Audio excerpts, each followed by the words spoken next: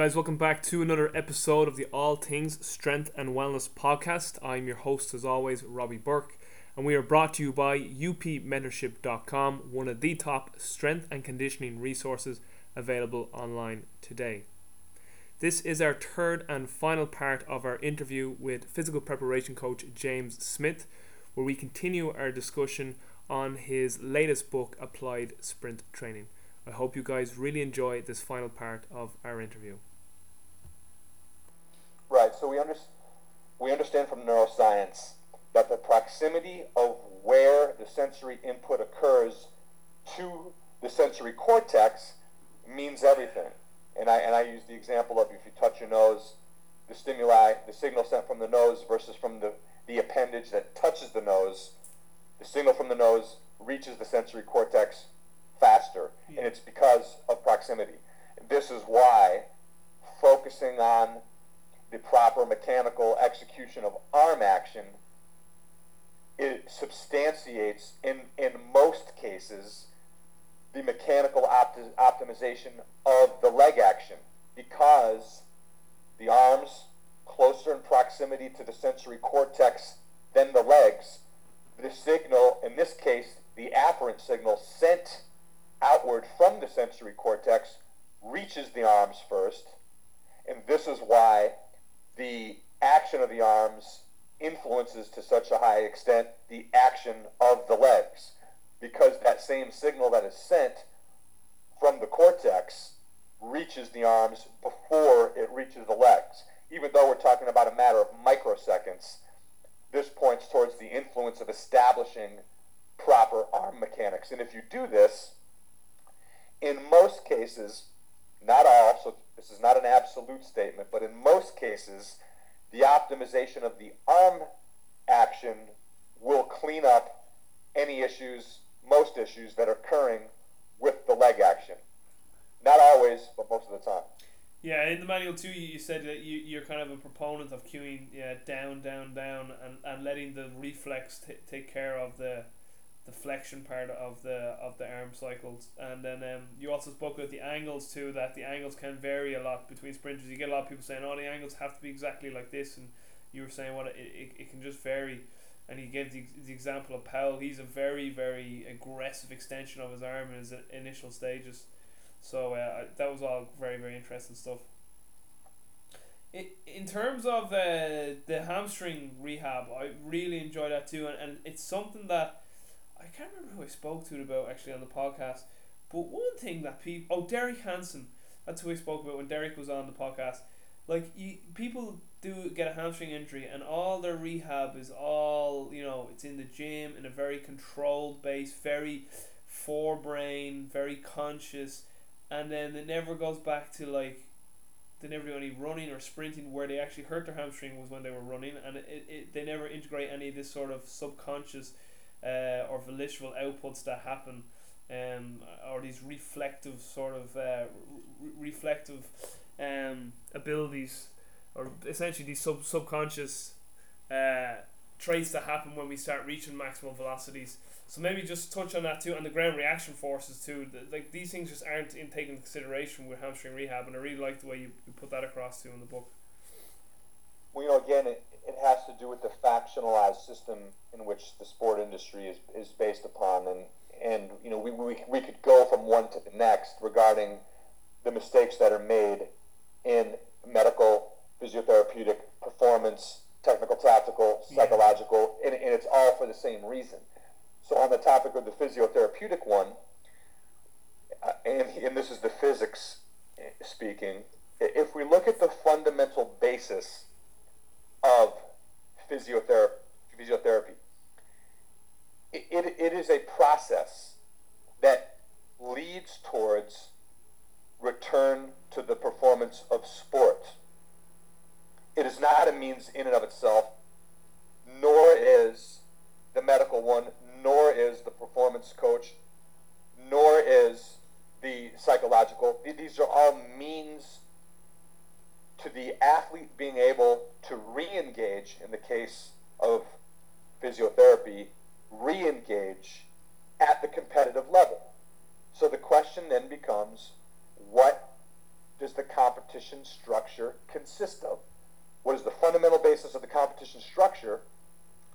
This is what must guide the physiotherapy. So in the context of the hamstrings, we look at what is the fundamental basis for the function of the hamstrings, how do they operate in the sport in question. And so when we're talking about so many of these field sports and the means by which the hamstring injury occurs, of course, this leads us to a whole nother topic of discussion regarding mechanical optimization and load management. Yeah. If we excuse that for a moment and simply talk about the rehabilitation, we have to answer the question, what are we preparing the injured hamstring for? Yeah. And how must it function? And so this is where we begin to look at the kinematic function of the hamstring during sprinting and changing direction and decelerating and all these things that the field athlete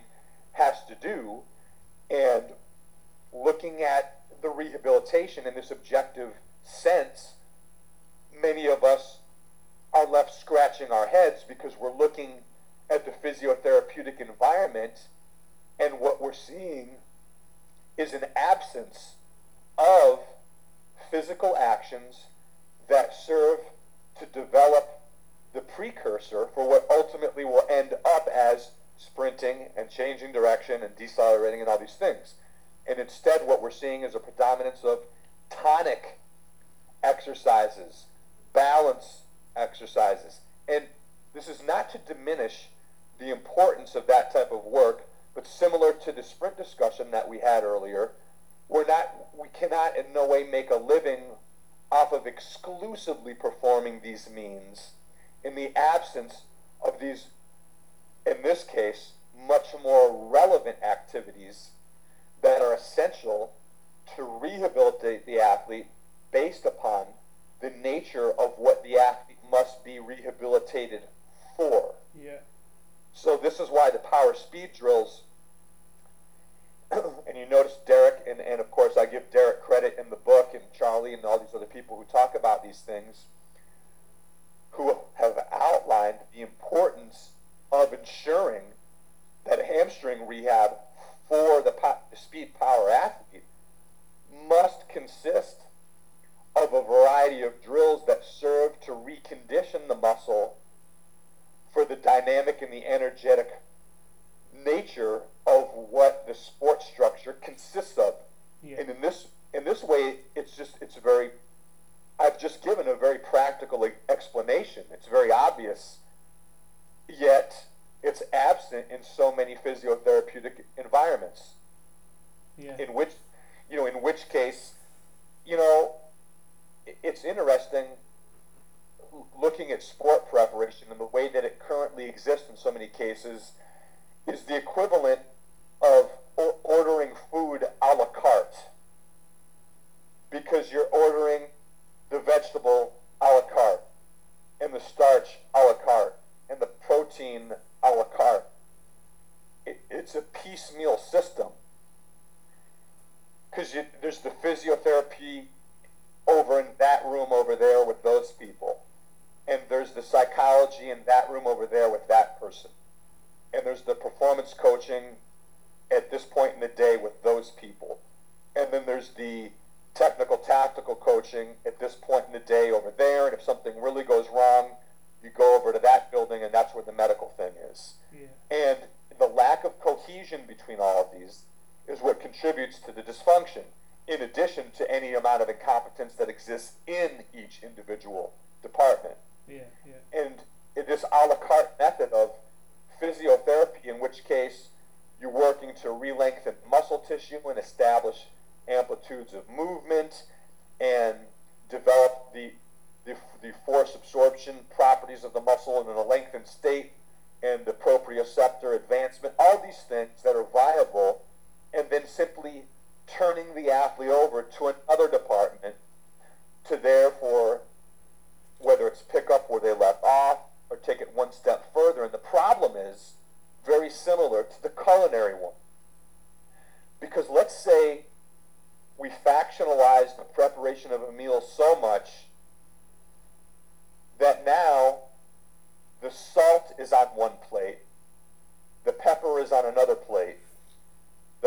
protein is on another plate, the glaze is on another plate. All of a sudden, in a high quality 5-course meal, we have 96 plates on the table because no food ingredients are touching any of the other ingredients. Well, what type of a meal does that make? Because even if I use the a la carte analogy, even if we're ordering a la carte, those individual food items are still prepared via a holistic, cohesive, synergistic means, and so they're seasoned unto themselves, even if they're on a different plate. But what happens if we segregate them so much, such as in the case of sport, in which case we have so many different moving pieces that they're unable to interact synergistically? So regardless of what happens in the physiotherapeutic domain, and even if it's so non-specific to the muscle contractile velocities and other dynamic principles that must be central to the rehabilitation, even if it's only at a very elementary level of movement amplitude, proprioceptive reacquisition, muscle lengthening, force absorption, etc., and then turned over to the next department, the question is, what is the synergistic operation that exists between them? What is the cohesion? How is the holistic transformation taking place such that the end product is ultimately prepared? And I can answer the question because in most cases, we simply see re-injury. Yeah. So, again, I must point everyone's attention towards the necessity to not only develop competence in every respective field, but what's more, to ensure that the holistic operation, the holistic synergy that exists between them is optimized in order that the end product is as optimally prepared as is possible given the resources.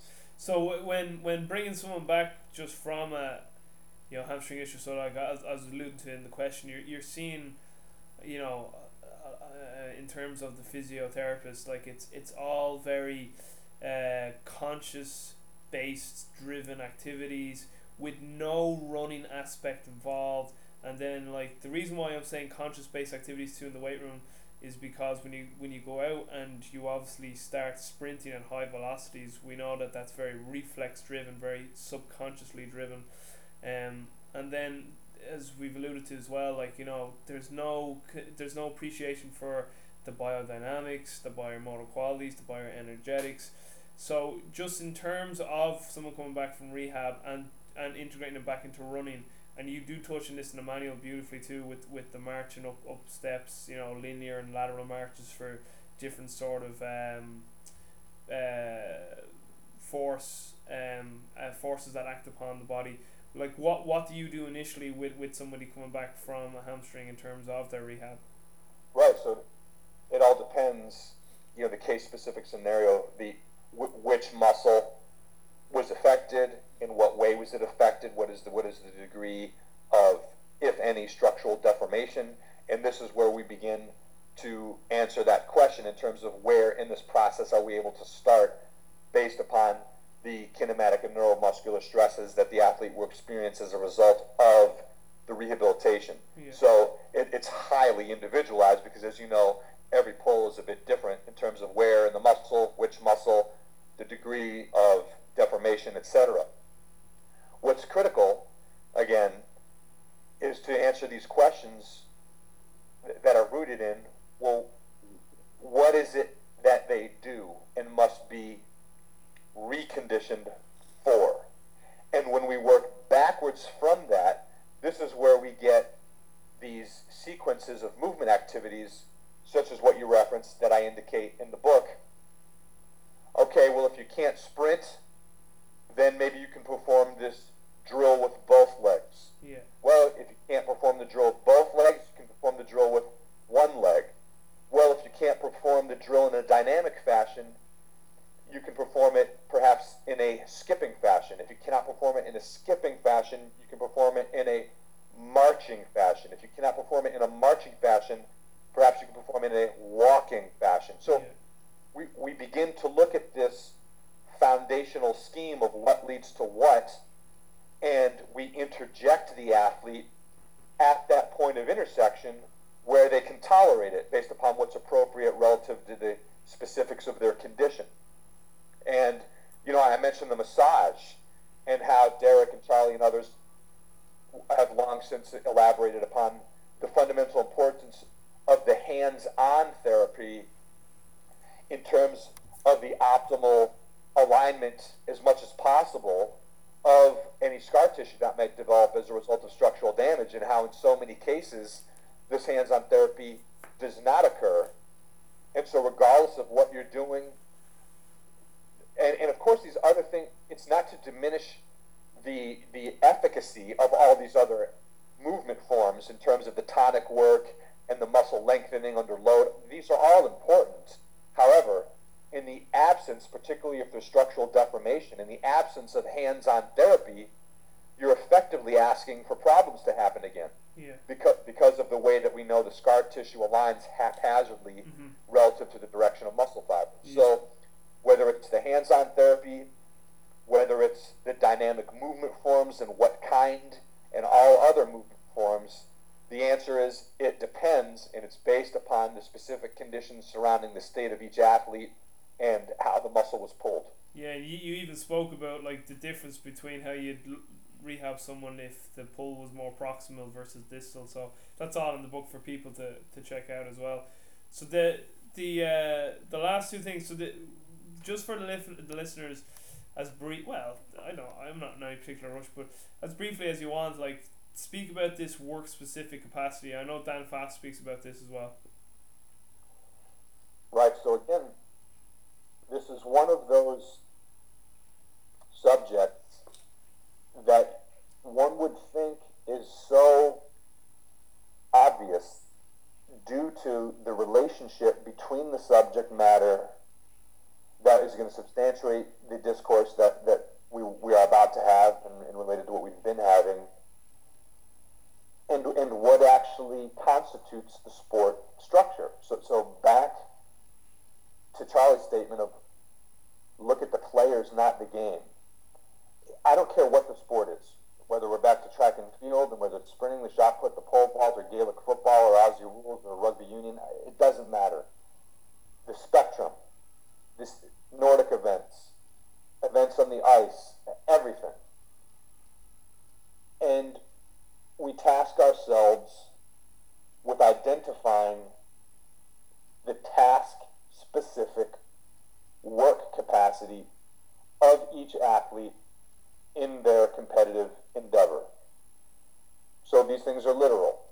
What type of work must they have the capacity to repeat?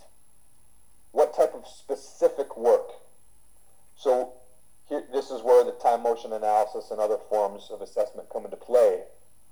We are performing, whether we have advanced diagnostic resources at our disposal or not, we are performing an objective breakdown of the structure of sports, the task-specific structure. What is it specifically that each athlete does and must do to a high level, to what extent, to what intensity, at what velocity, at what physiological capacity over the course of the competition. So the development of task-specific work capacity clearly reflects those task-specific components that together constitute the competitive event. And what we know from the basis of preparation is that the very beginning of preparation, the very beginning of the year, the very beginning of the process of preparing a very young athlete at a very young age, doesn't matter, must begin with some semblance of task-specific preparation. Because this is the body of work over time that determines the quality of performance we're able to demonstrate in the competition. Because what we will actualize as athletes will be a reflection of every dimension of preparation that took place the days, the weeks, the months, the years prior. Everything is a reflection of what has been done, from the psychological to the technical, to the sensory motor, to the physical, to the physiotherapeutic in terms of how we've been rehabbed and the shape that we're in, and the medical. Everything that happens during a competition is a representation of what the preparation consisted of.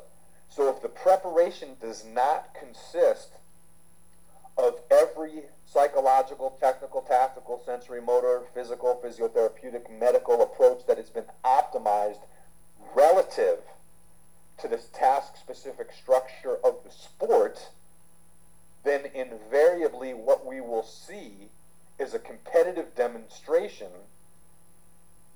representative of preparatory dysfunction in the only way in which that competitive demonstration of those athletes will be able to supersede the preparatory dysfunction is if they are really talented and highly inspired by their work ethic. Yeah. And that brings us back to, how can a sports team or a sports club perform well for a long time amidst a high degree of preparatory dysfunction? And the answer is, if the athletes are really talented and they're really motivated, they will compensate. Yeah.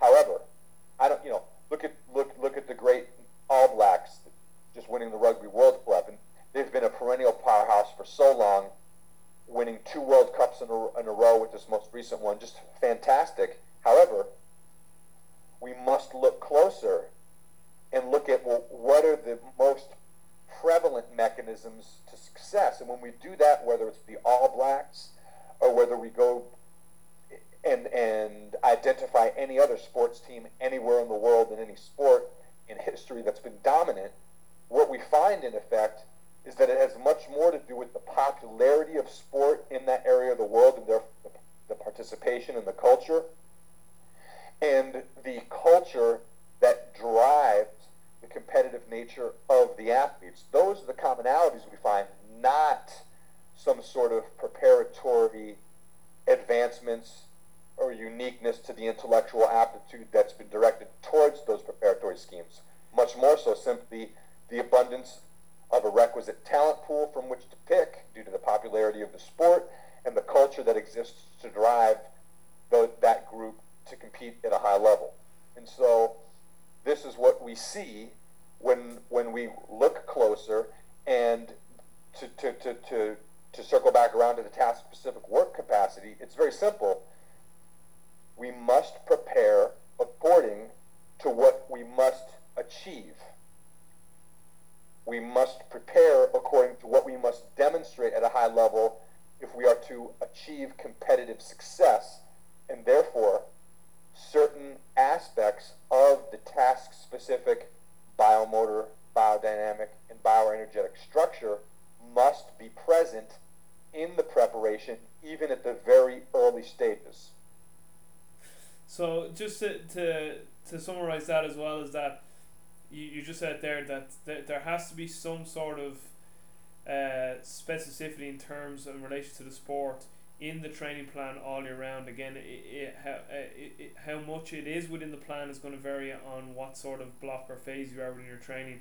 But it's the idea that every successive, training year, if you like, or let's say years, that every successive year that specificity is increasing in terms of its intensity and its mastery, that the accumulation of these years will lead to a higher level of sports form. Is that kind of where we're getting at with building this specific work capacity?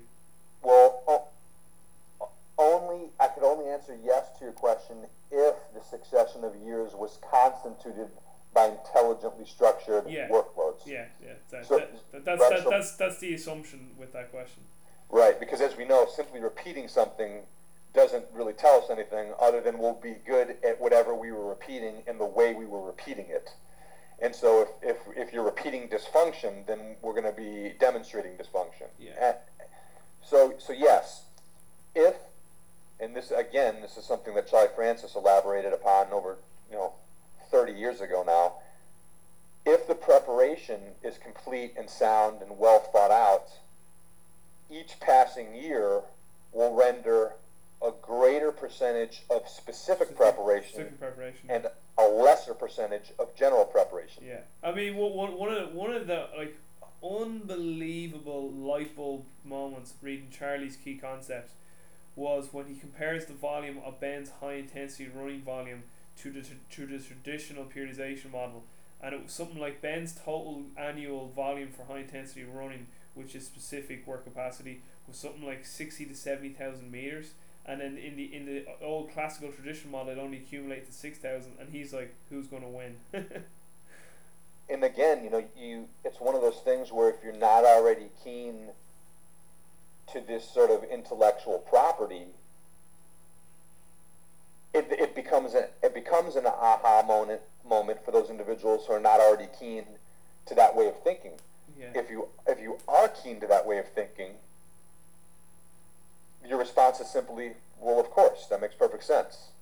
Oh yeah, but that's yeah, exactly. It's just it's and again, I'm always so quick to draw analogies from other domains which everyone is already familiar with.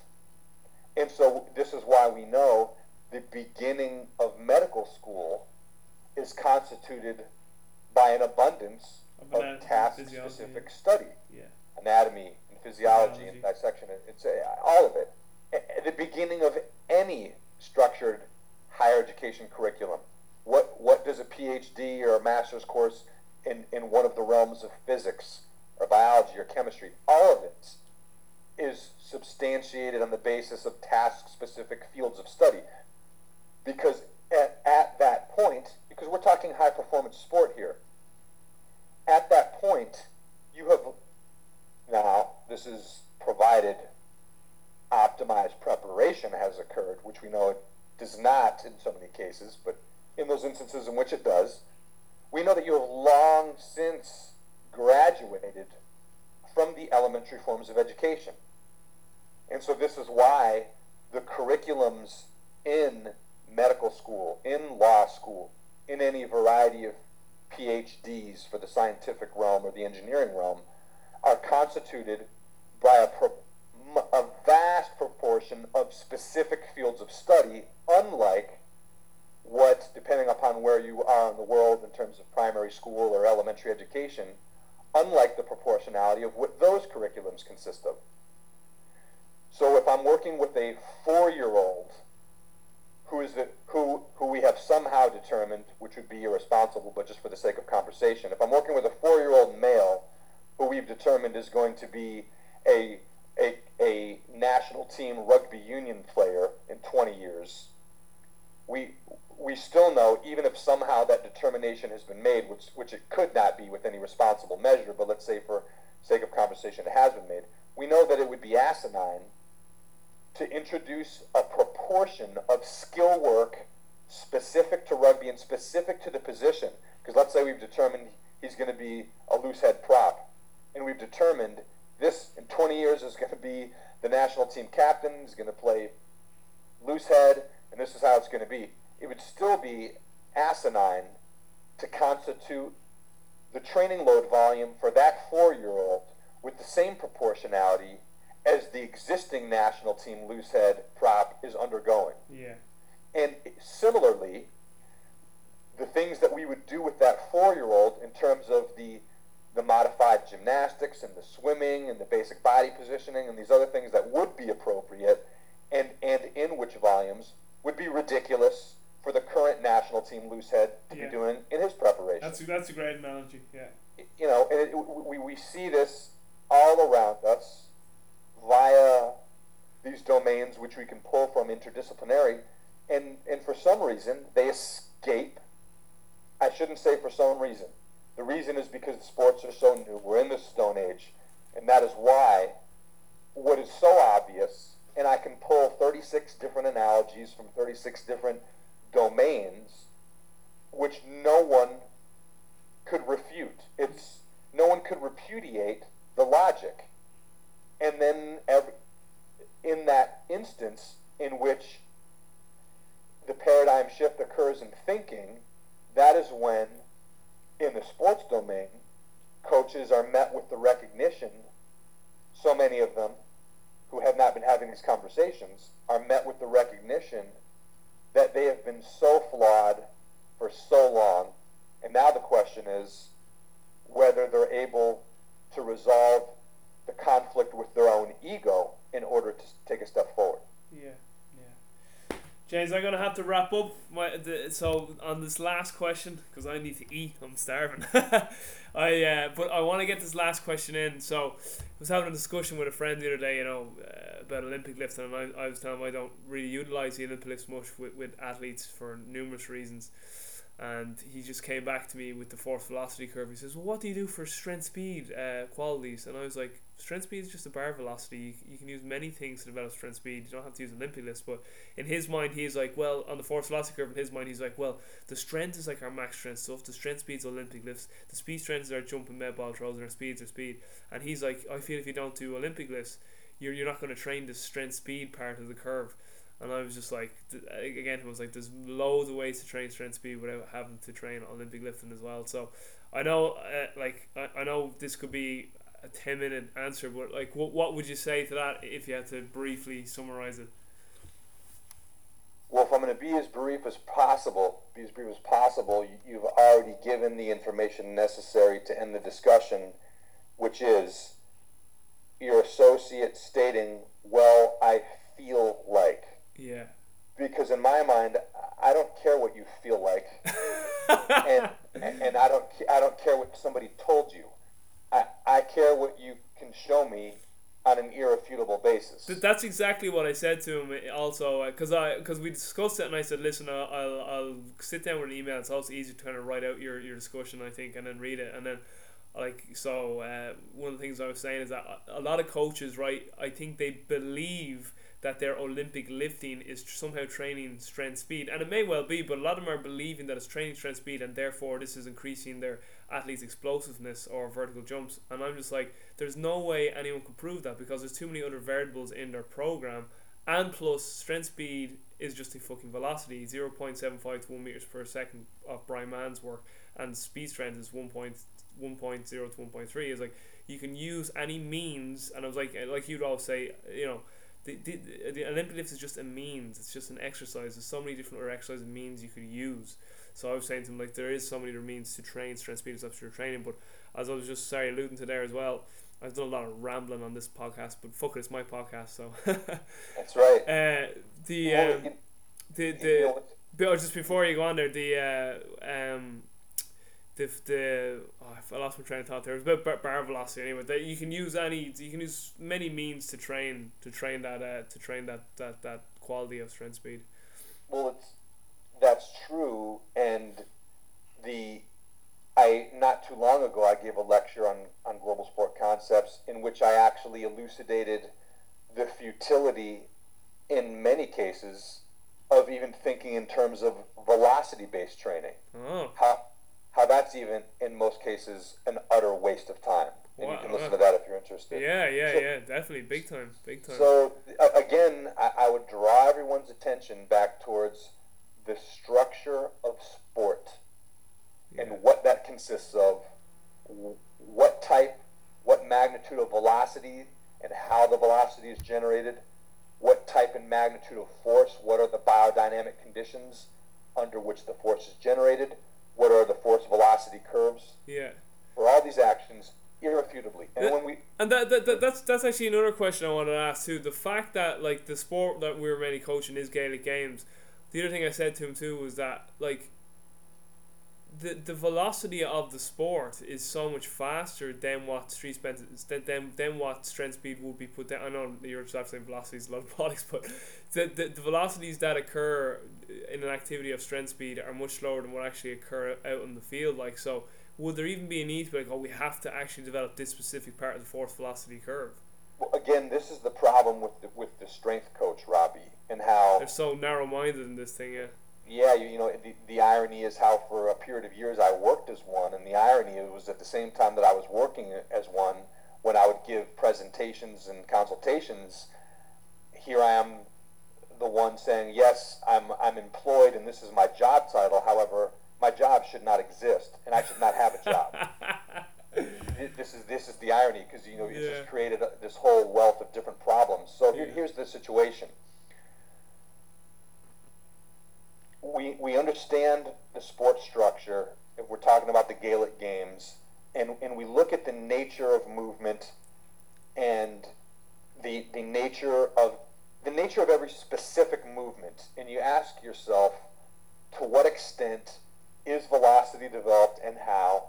To what extent is force developed and how? And then you look at one of the Olympic weightlifting variants, and you see there is so little relationship, because on a velocity component, the fast, and now I'm talking about an elite Olympic weightlifter here performing the snatch or the clean and jerk, or the snatch or the jerk, which are the two fastest movements, and we're looking at right around 2 meters per second with a substantial load, which is not to be compared to, Yes. Some novice person. And we actually spoke about Olympic lifts on our previous podcast, and we alluded to this point that right. Do even most athletes who are using the variations, are they even using enough load to be sufficient to actually get a stimulus or get a benefit from? Exactly right, which then leads us towards, well, how proficient you have to be to safely perform it with a greater load. So we look at, and this points towards the velocity-based training criticism that I made. Anything you can do in the weight, well, I'll rephrase that. Most of the things that are currently done in a weight room via these conventional movements, whether they're presses, squats, pulls, jerks, cleans, what have you, are so incredibly slow in comparison to the velocity-based actions that occur in a sport competition. And the forces that act upon the body too.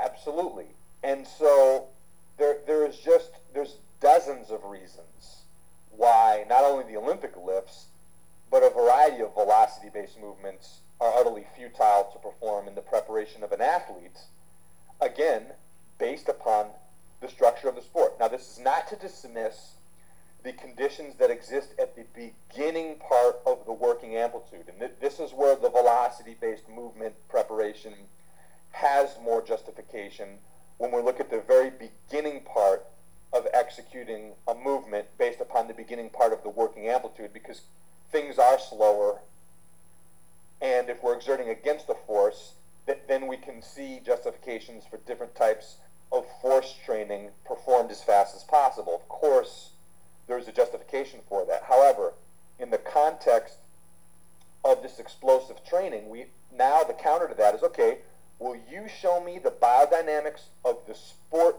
maneuver that match the biodynamics of this preparatory maneuver that you are arguing for on the basis of a faster strength movement or whatever the velocity is associated with the strength movement? And that's where the Olympic lifts, as well as so many other exercises, fail. The biodynamic failure. And Isserin talked about this in the 80s in his publications.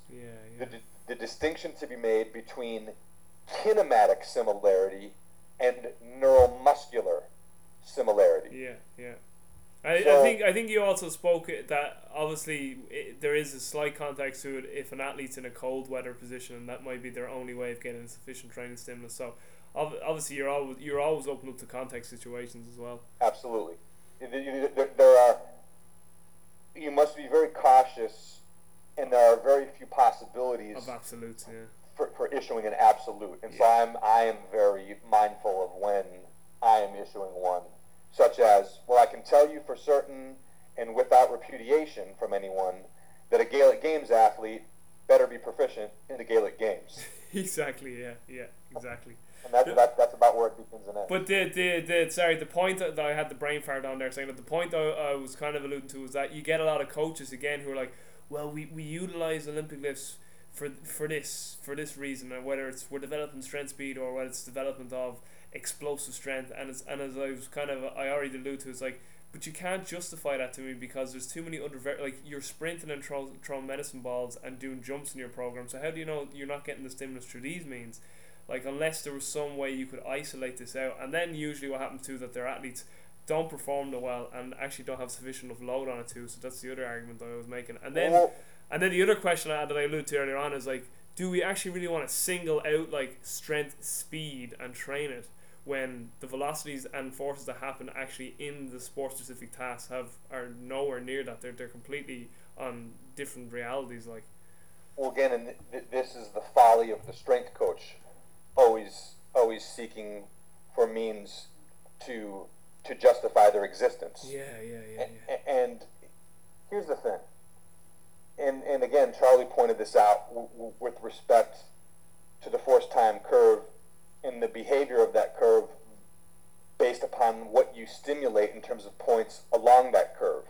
So if, for example, we isolate a sport in which case high force production, absorption, etc., in a tonic sense, is designated as one of the task-specific attributes. Let's say a forward in rugby union. Mm-hmm.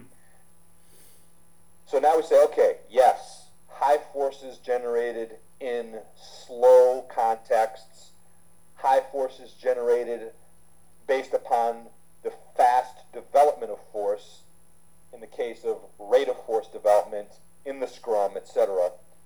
So now, how will we develop those? Once again, we see how we can eliminate the Olympic lifts, because if we simply develop force attributes via hip extension, and we develop velocity attributes via sprints and jumps and the med ball work, etc., what we will see, specifically transmuted via the specific practice of scrummaging on a scrum device or a scrum drive, such as the rig that I've used with a barbell on a squat rack where you can drive into it, and any which way, where we're transmuting these other developments into the specific sport form, we will see, similarly to how you see the improvements of the yo-yo, even though your athletes are not practicing the yo-yo. Yeah. They're sprinting or they're doing aerobic work. Well, similarly, if we transplant the aerobic indicator to a rapid force development indicator, which of course has to be specific to the sport. So if it's a rugby forward, we can utilize the scrum driver. You pick your sport and we would pick a specific way to measure. What we would find is simply getting stronger in the tonic sense and simply getting faster in the velocity sense via forms of movement that are relevant and specific, you cannot see the difference. So what this is to say is, if we take a world-class Olympic weightlifter and a world-class powerlifter, what do either of those abilities tell us about their potential to perform well in an explosive strength dominant sport specific action that involves hip and leg extension? And the answer is nothing, because this is why the elite in so many different explosive strength dominant sport disciplines, such as rugby union forwards and American football down linemen as two examples, could in no way compete with a world-class Olympic weightlifter or powerlifter in their own discipline. Yeah. We have to consider the demand of putting all the demand, neuromuscular, physiological, etc., the demand of putting such an emphasis on non-specific preparation and what that begins to compete with. So if the endeavor is to now be as strong as possible on a barbell, you have now become an incompetent strength coach. I don't care whether it's the Olympic clean, whether it's the squat, any of it. You've now become incompetent because that is not what sport results are determined by. Exactly. Even the sports that have a very high force demand in the terms of a tonic or an explosive setting, such as the forwards in rugby union and the American football down linemen, even in that setting, the way the forces are generated are so different than the kinematic and neuromuscular characteristics of any conventional strength training exercise, which is why these conventional strength training exercises, unless we're talking about the preparation of an Olympic weightlifter or a powerlifter, etc., are simply adjuncts. Yeah, they're just means, as you say, means to an end, and there's many and there's many means, many roads lead to Rome. So that is why if we are measuring a specific sport movement in terms of its force output capabilities, it immediately becomes a wash between these non-specific means. Because even if it's something as simply as a jump, what I've utilized historically, I spent a few years preparing athletes for the NFL Combine, so the professional American Football League physical assessments of sprinting and jumping, etc. And every single time I've prepared a group, I've had a number of the top performers in the entire combine. So it's 300, right around 300, a little less, who are invited. And every time I've prepared a group, I've had top performers not only in their own position group, but in the entire combine in terms of vertical jump, sprints, etc. Mm-hmm. And I've never had an athlete perform an Olympic lift, because if they're being evaluated in a test of sprinting, then what I can tell you irrefutably is they must be trained in sprinting. Yeah. And if they are evaluated in a test of jumping, what I can tell you is their training must consist of jumping. So that is what the training has consisted of. Yeah. Jump progressions, sprint training, and general strength training. Yeah. So if repeatedly I'm able to show irrefutably the quantifiable measurement of all these athletes had the highest vertical jumps by position in an entire combine and were the fastest in the 40-yard dash, which is what is measured not only in their position groups but in the entire combine, then what does that tell you? That what they are doing should be looked at. And what they're not doing is performing Olympic weightlifting exercises, because that's not where they're being evaluated in. Yeah.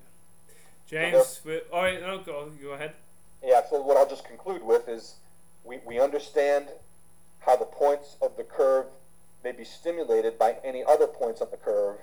So why wouldn't we begin to eliminate points of preparation on the curve, to eliminate training load volume, to eliminate stress on the body, structural, physiological, neuromuscular?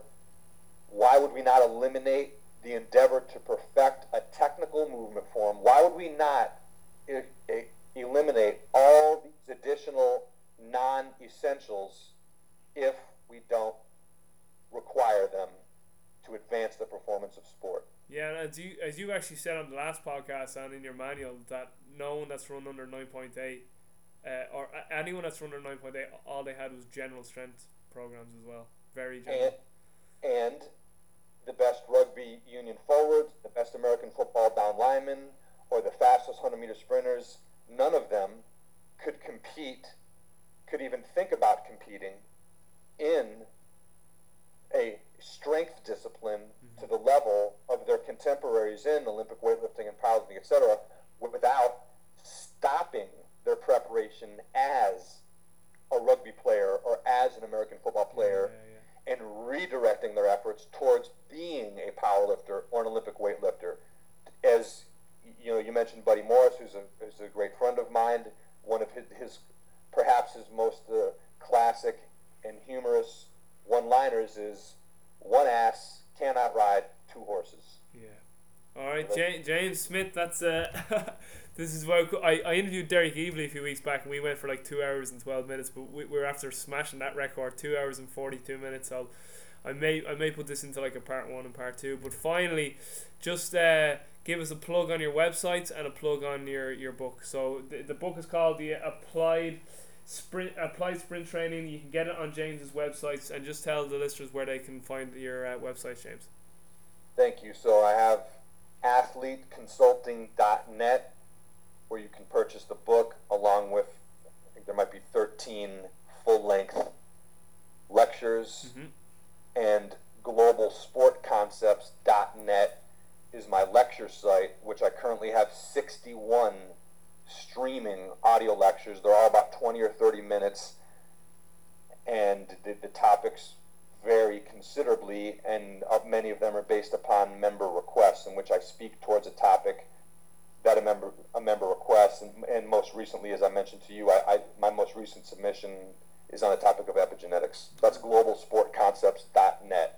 That and all that will be in the show notes, and I'm a big epigenetics guy. Environment dictates an organism's expression. But just for the listeners too, guys, Global Sports Concepts is absolutely brilliant. Like it's it's $7 a month to be a member, and the information is like just scandalous. So I mean, for anyone who really takes the physical preparation of athletes serious, you need to get on that. I mean, it's daylight robbery to be only charging that much for it, to be honest. But James, absolutely outstanding. Thank you so much for your time. As I said, I'm about to eat my hand here, so I'm gonna let you go. So just stay on the line though for just 20 seconds while I wrap up the podcast. So guys, absolutely unbelievable podcast with Coach James Smith. You're gonna have to listen through this like 2, 3, 4, 5, even 10 times, and the fact that it's almost 3 hours long, it means you have a lot to listen to. Get the notepad out and start taking notes. But for everyone listening, thanks a million, guys. Take care. I'll talk to you soon, and stay strong.